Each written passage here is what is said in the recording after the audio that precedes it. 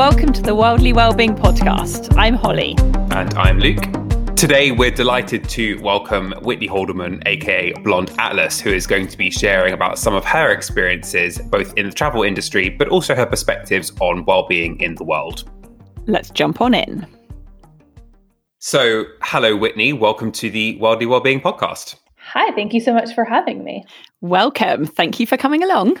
Lovely to be here. For those listeners who don't know who you are, would you like to introduce yourself and tell them a little bit about what you do? Sure. So my name is Whitney Haldeman. I'm the founder of Blonde Atlas, which is a travel platform. It started as a creative outlet travel blog that I started, 5 years ago now. And it's kind of evolved into a travel business. I serve a little bit as a modern day travel agent, creating experiences for clients, predominantly Americans who want to see the world, predominantly Europe. And that's also evolved into, I do some group travel now. I've done a series of trips called Atlas Adventures. So the first trip I did was last fall in Tuscany. So the goal with these trips is really to bring together like-minded travelers and take them, show them what I love so much about a destination. It was kind of a culmination of lots of nomadic travel that I had done. I just moved to London in the last, 3 months, but I've spent lots of time here because I've been trying to move here for a while, and in the process spent about 4 years traveling for stints at a time. And so, these trips really are just kind of a culmination of relationships I've built with hotels and tour operators, lots of travel vendors throughout Europe, and wanted a way to create these authentic experiences for other people who maybe don't have the time or the resources to plan something themselves and tend to kind of get trapped in by some of those, cheesy tourists on a big bus. Do you have a flag then, Whitney, or not? I do not. I do not. So talk to Holly about tourists on a bus. It will bring out levels of rage that you might not be ready. Let's not go there. I try to create the opposite of tourists on the bus. Could I ask a quick question about the name? Can you just tell us about Blonde Atlas, please?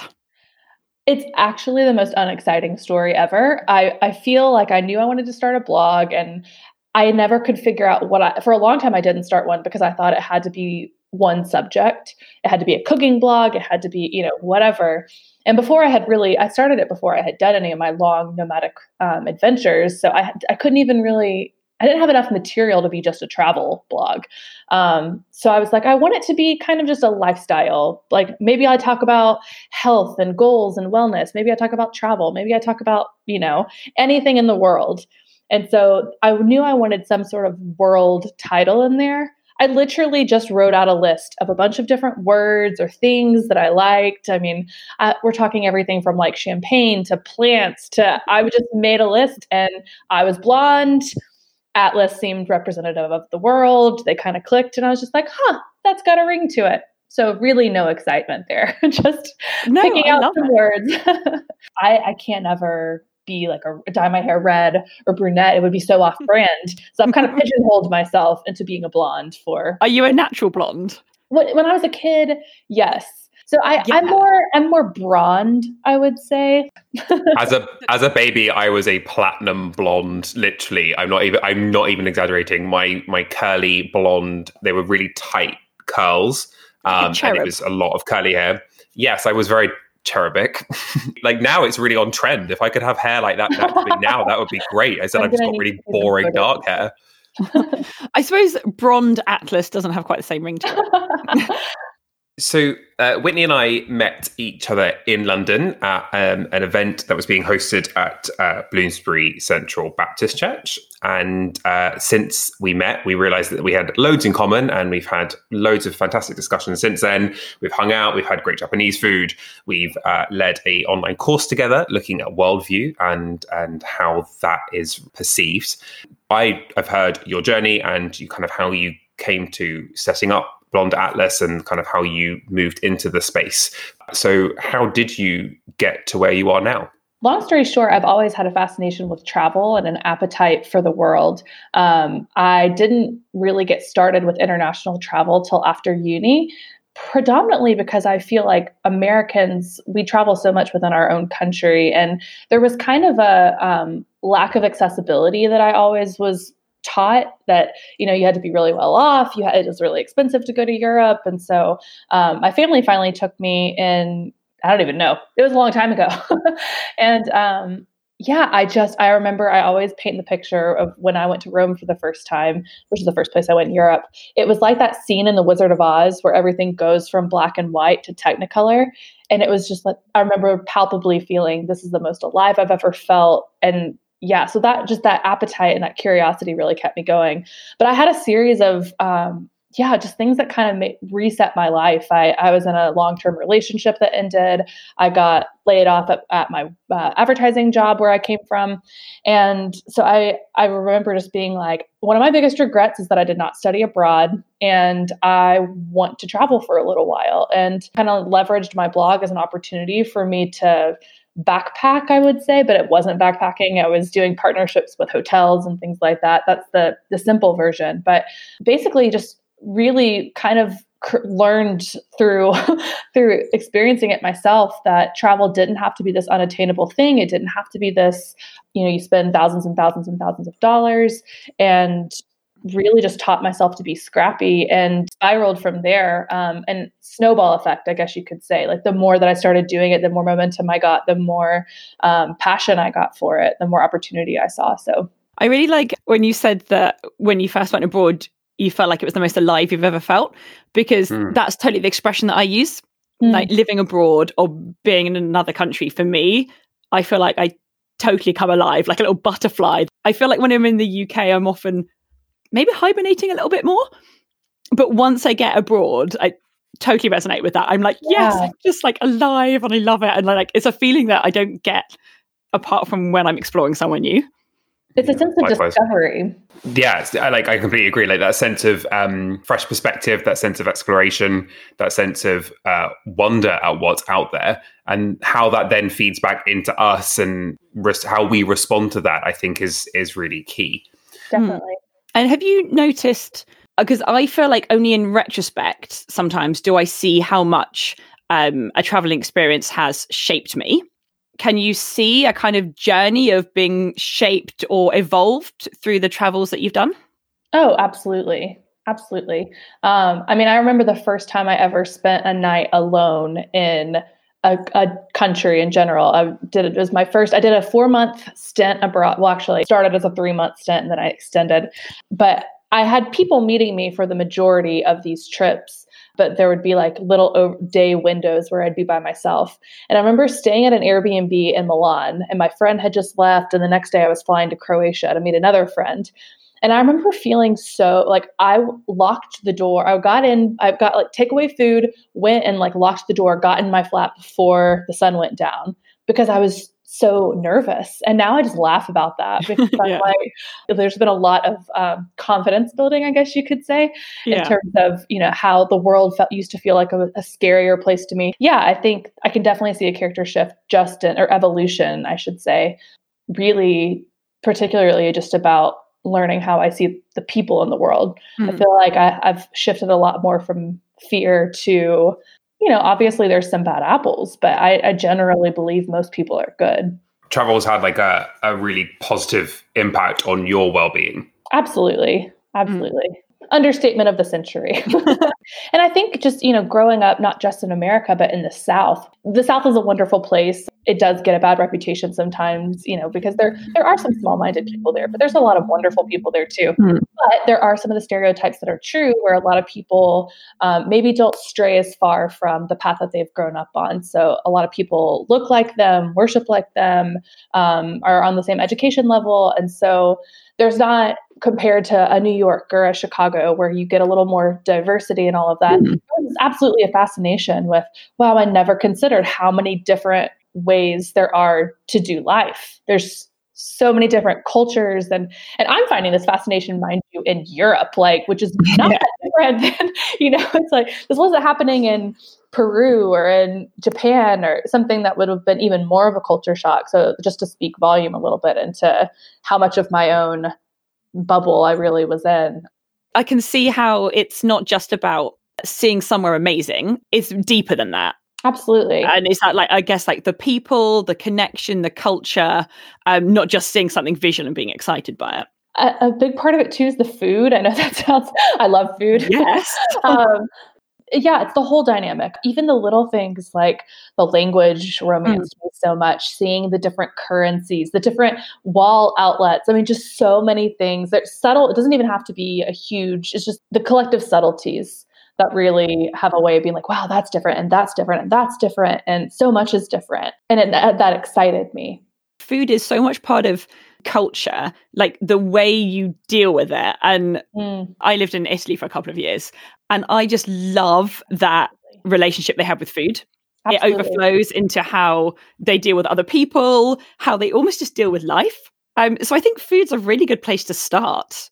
Yeah, well, and food is, it's very unifying when you think about it. Sharing a meal together is one of the first ways to unite people, to connect people. And yeah, some place like Italy, especially, where that's something that's so different. The pride they take in the regulations and the restrictions and the quality, and why it's so wonderful.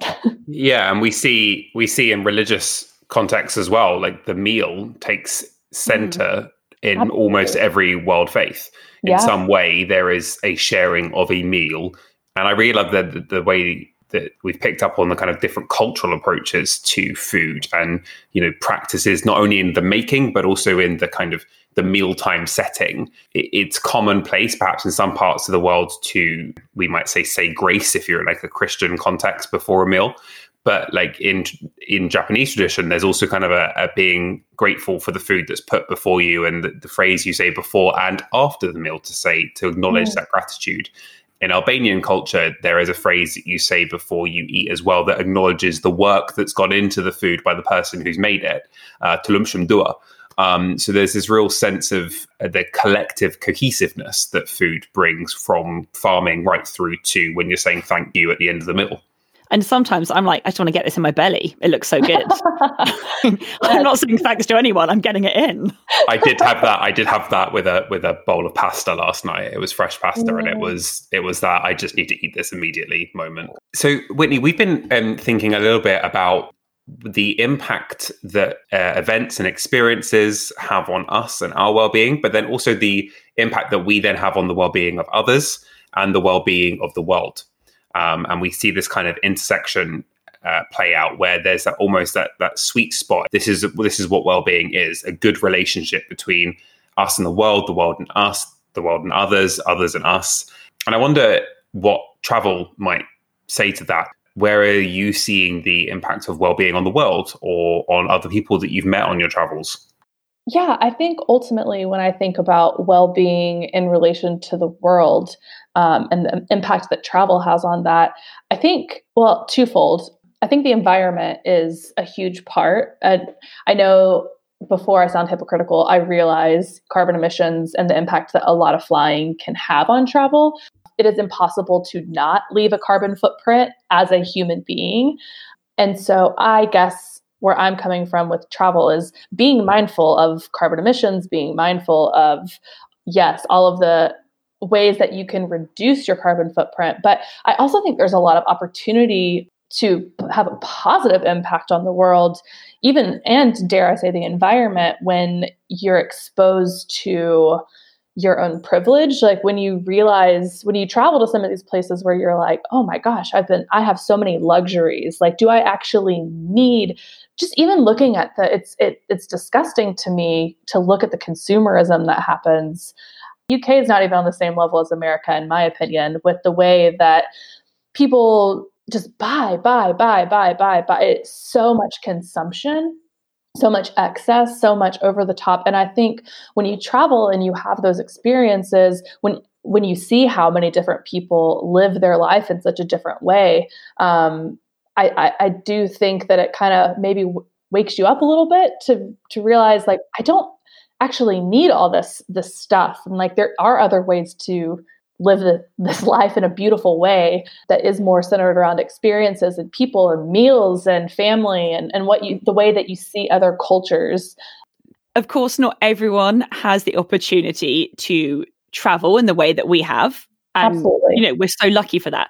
There's something really powerful in experiencing something yourself in a completely physical sense, not just seeing a TV program about it, but being there, seeing something with your own eyes that obviously has an impact on us. We can do that in our own communities.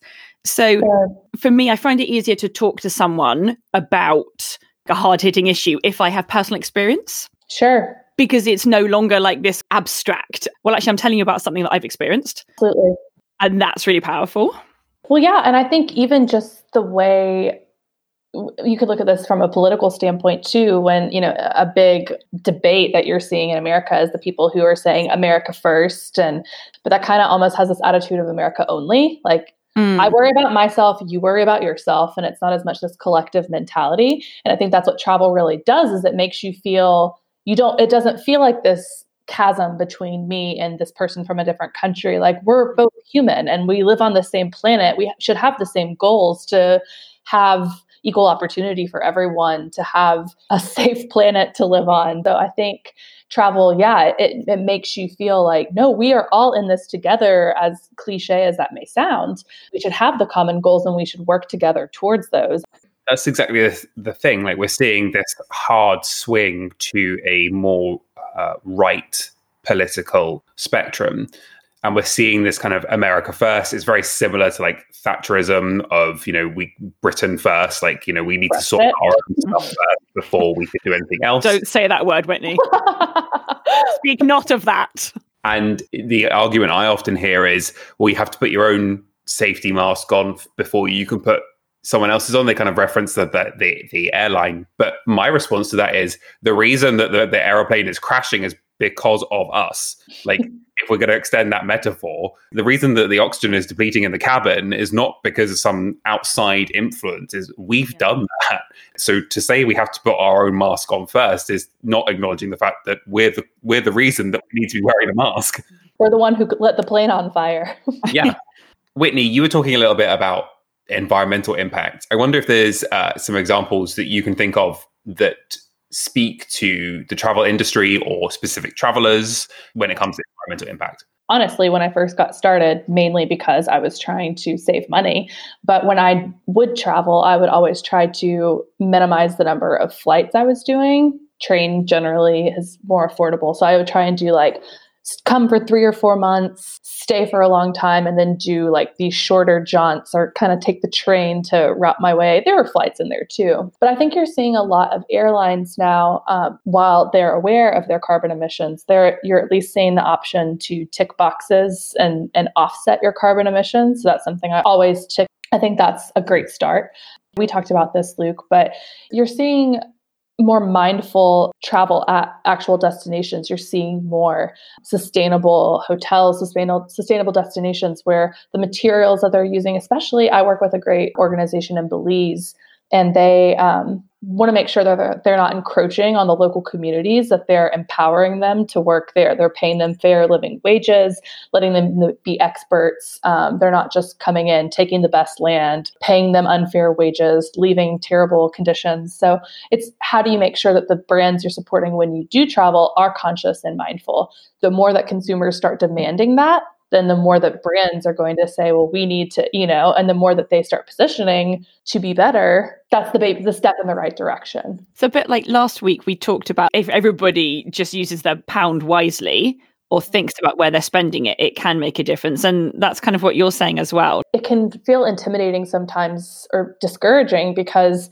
while one company may be doing this sustainably, they're not doing that sustainably. You can kind of start to feel lost in what is right across the board. What should we be prioritizing? But I think the hopeful thing that I have for the future is that we're having this awakening across the board. I mean, look at this year. I think people are really starting to ask themselves, how can I be more mindful in all of my purchasing decisions? That's my projection anyway. I think our generation is having this enlightening and we want to be conscious and we need to be conscious. We don't have the luxury with the way that the state of the planet. So we need to be assuming responsibility and just constantly, I guess, back to the question of what does well-being mean? I Googled the definition, the Oxford Dictionary, well-being, and they talked about a state of satisfactory or comfortable. And it was funny because I was like, I don't know that I resonate with the comfortable bit Because to me, I think there's a growth mentality of how am I always making optimizations as I go? How am I always trying to be better? So yeah, I'm optimistic. I know travel may be my field, but I think across the board, people are starting to see the importance of how can they be more responsible. Yeah, definitely. That optimism is really refreshing, because I know sometimes, and Holly will speak to this, I get into like a funk of, oh my gosh, I can't do anything right. You're compromised on every single level. If you are a taxpayer in a Western country, and if you have disposable income that you spend on anything that's not a necessity, you're compromised. And that can feel a little overwhelming. So the optimism is really refreshing. I think it's really important to remember as well that growing and learning is also about making mistakes. And it's really easy for us who have this in mind that we want to improve the world and the things that we do to then tell ourselves off. Do you know what? Maybe there's no perfect option, but choosing any of those companies that do something well, that is better than not doing anything or not thinking about it. Absolutely. And you have to think like there is a sense of responsibility where we say businesses need to do better, but then we always need to be asking ourselves, like, I need to be better too. If I'm staying at a hotel that's not a sustainable, eco-friendly resort, am I reusing my towel? Am I making suggestions even? When we've been speaking about kind of positive impact and growth, this year in particular, for so many people, has been a real time of introspection. There has been a real opportunity to take a step back and start asking some questions around, what is good for me? What isn't good for me? How am I growing? What might I need to focus on? And I think that sense of growth and acknowledging that it is a journey is really important, and holding on to the fact that where we're at today was not where we were at yesterday and probably won't be where we're at tomorrow. But I do feel optimistic that this is a moment in time. It's not forever. And so I do feel optimistic. Like when people have said, oh, aren't you scared for business? Aren't you scared for this? Aren't you, I'm like, honestly, no, because I honestly think experiences have never been more important. I think our generation specifically has already kind of, we really see a shift in that. There's tons of studies on this, from compared to the boomer generation, millennials really champion travel and experiences. We care about that way more than stuff. And so I anticipate we'll get back to a place where we can travel again. Holly, it reminds me of that quote that was it was an Instagram post about travel being very similar to colonialism and trying to kind of get all these stamps in our passport and like, I have to go, I want to try this new place and then this new place and then do this new activity and see this new thing. And like what we can learn is that there's ways of reducing that. And perhaps doing more of what, Whitney, you were articulating earlier around acknowledging where you can go that is supportive of local community, that engages with the people who are native to that country, and becomes less about, I want to visit this country, I want to do that, I want to do this, but rather about saying, well, what is the experience here, and what benefit am I receiving, but what benefit am I also returning? We talked about this a lot in our worldview class, Luke, but just the concept of being a global citizen, I think that ties into travel so much, and that could be something worth mentioning, because I think it's like, what is global citizenship? We talked about, a lot of people think that, like you said, about it being stamps in your passport or like taking great Instagram photos and seeing like you're so well traveled, but global citizenship actually is, in my opinion anyway, being a more mindful citizen of the world and where you travel, how you engage with people. But yeah, just being mindful of the impact that you have wherever you go in the world, whether it's in your hometown or whether it's somewhere that you're traveling. Whitney, thank you so much for taking the time to speak to us today, to offer some of your thoughts, your reflections, and your experiences of being both someone who has traveled the world, but also who encourages other people to travel and engage. It's been really enlightening. Thank you. It's been one of many wonderful, enlightening conversations that we've shared. Thank you for letting this be another one. It was really nice to meet you, Whitney, and hopefully we'll meet in person with a glass of wine somewhere. Maybe a bottle. Of at least one bottle. Let's not be funny. Well, that was just a lovely chat to have with Whitney this morning. Yeah, like I always love having chats with Whitney. It's always so refreshing and just a really encouraging way to view travel and how we engage with the world. I mean, I kind of felt like, because we've got our little screens where we can see each other, I kind of felt like we were just sat having a chat in her living room with her Christmas tree up. Oh, yeah. There was a little Christmas tree sparkling in the background. Ooh, it was a slimline one. I've never seen one like that before. Why are we talking about this absolute shite? We said we need to keep this brief, and now we're talking about her living room. Say something. Thank you again, Whitney. If you want to see more of what Whitney does, then you can head on over to her Instagram channel, which is blonde_atlas, and we'll be putting the link to that in the show notes as well. If you do follow her on Instagram, please do it for us as well. We're trying to get our follower count up. Yeah. Thank you. Sympathy vote, please help. We'll see you again next week for another episode of the Wider Wellbeing Podcast. That was very polite, Lukey Babes. Full British accent. Goodbye, pip pip and cheerio. Ta-ra for now.